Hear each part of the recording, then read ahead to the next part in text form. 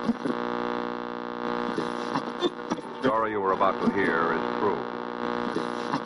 Attention, all true.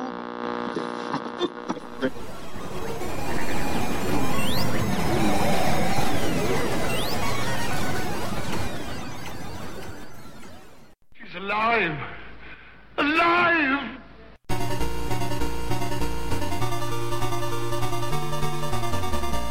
Welcome to the Retro. That is the sound of me trying to solve the Rubik's Cube that sits on my desk. I have only been able to complete it once before, because I cannot stay focused for 5 minutes. Today we're going to talk a little bit about the history of the Rubik's Cube, its place as a cultural icon. We'll play some commercials, and I'm sure we'll talk about the Rubik's Cube animated series that was just all sorts of awesome back in the 80s.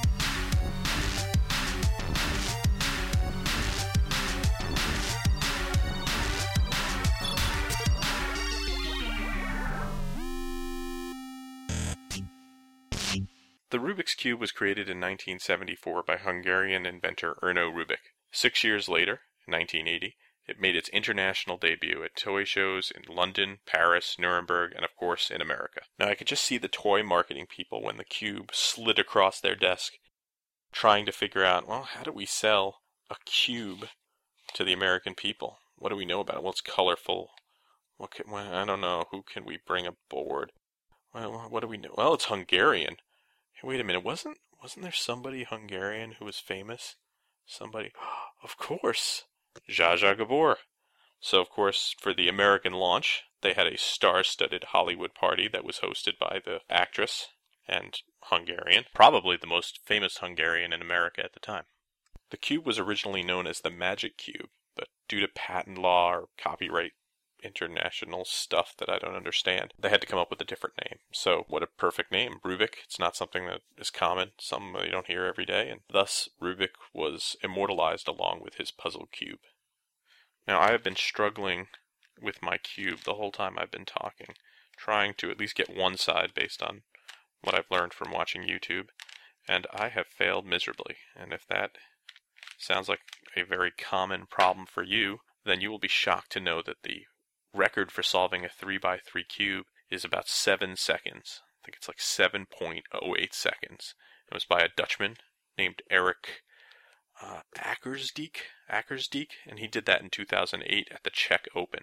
I can only imagine what must go through that man's brain to be able to solve something so quick. I salute you, Eric. It seems like every year they come out with something new on the Rubik line. The Rubik 4x4, the 5x5, the snake, that Rubik snake, that long Rubik that you had to turn vertically. That was an obsession of mine for a couple of years. But now I've gone back to the old standby, the 3x3. Oh, I can't put it down.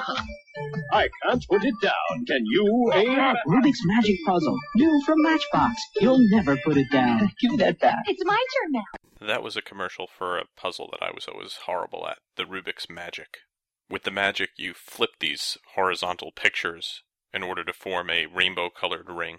What was really magic is that commercial, because it had both Erno Rubik, who was that Dracula-sounding guy before the Dracula-sounding guy came out. I guess they were really playing up the Eastern European Hungarian thing in a maybe offensive way. I'm not sure. I'd have to ask a Hungarian. And it also has Randy Macho Man Savage yelling at me to solve the Rubik. How awesome is that? Oh, yeah! On a mysterious night, Rubik Cube appeared, bringing happy day. Rubik Cube has changed everything in our lives. He's colorful, magical, lovable. Rubik, he's our friend.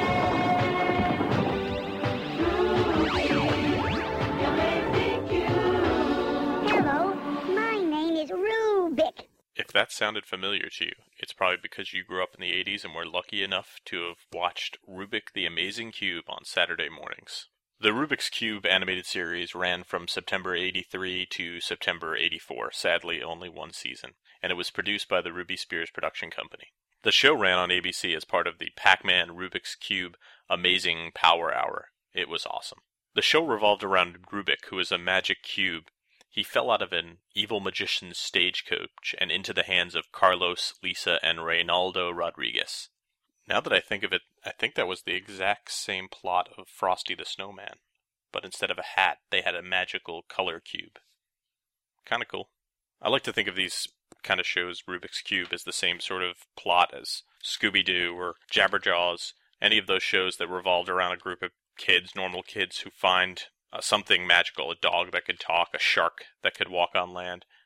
Of course, that made the show kind of formulaic because you knew how it was going to end. In Scooby-Doo, they had to build an overly elaborate thing to capture the villain. In Rubik, the kids had to solve the cube, who always managed to get himself all turned around. Luckily, the Rodriguez kids were geniuses at solving the cube. It would take them minutes to solve the cube.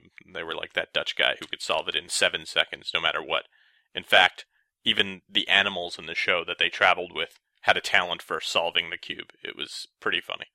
My cube would have no powers and would never, ever be solved.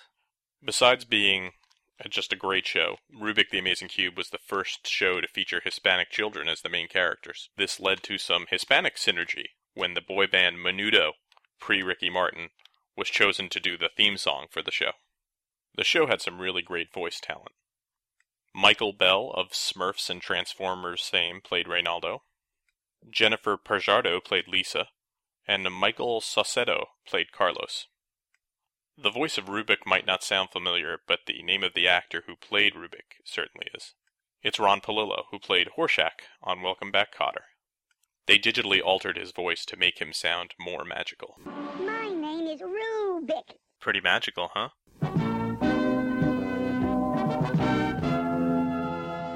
One of the great things about the Rubik's Cube is that it's not a relic of the past.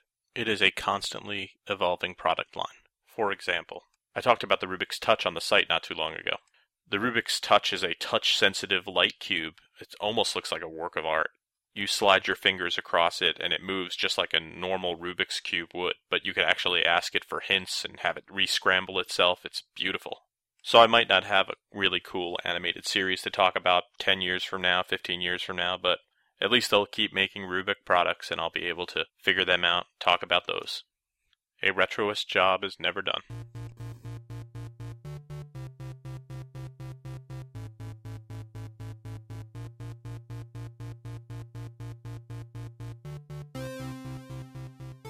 Thanks everyone for listening. For more retro features and fun, make sure you drop by theretroist.com. Also, don't forget to follow me on Twitter. I'm at twitter.com/retroist. For more information about the Rubik's Cube, you can go to Rubix.com. That's www.rubix, RUBIKS.com.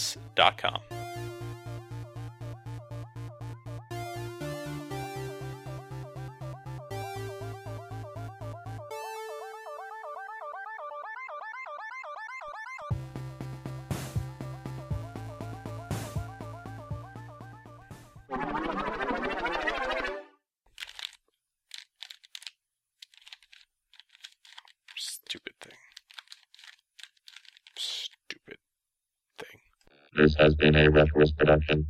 Goodbye.